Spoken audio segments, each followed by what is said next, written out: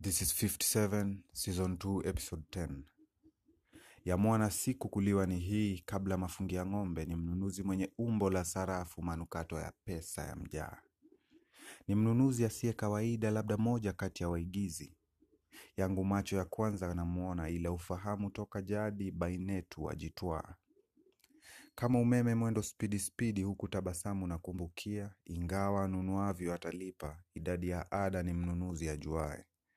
Wajadi kasema usipande mlima vita kufanya, upande miti sote hewa twavuta, bwana mkubwa vipi nikuhudumie, tabasamu kavalia utadhani mwali atongozwa. Ya kubeba nia sina wakati mwana kelele atulii.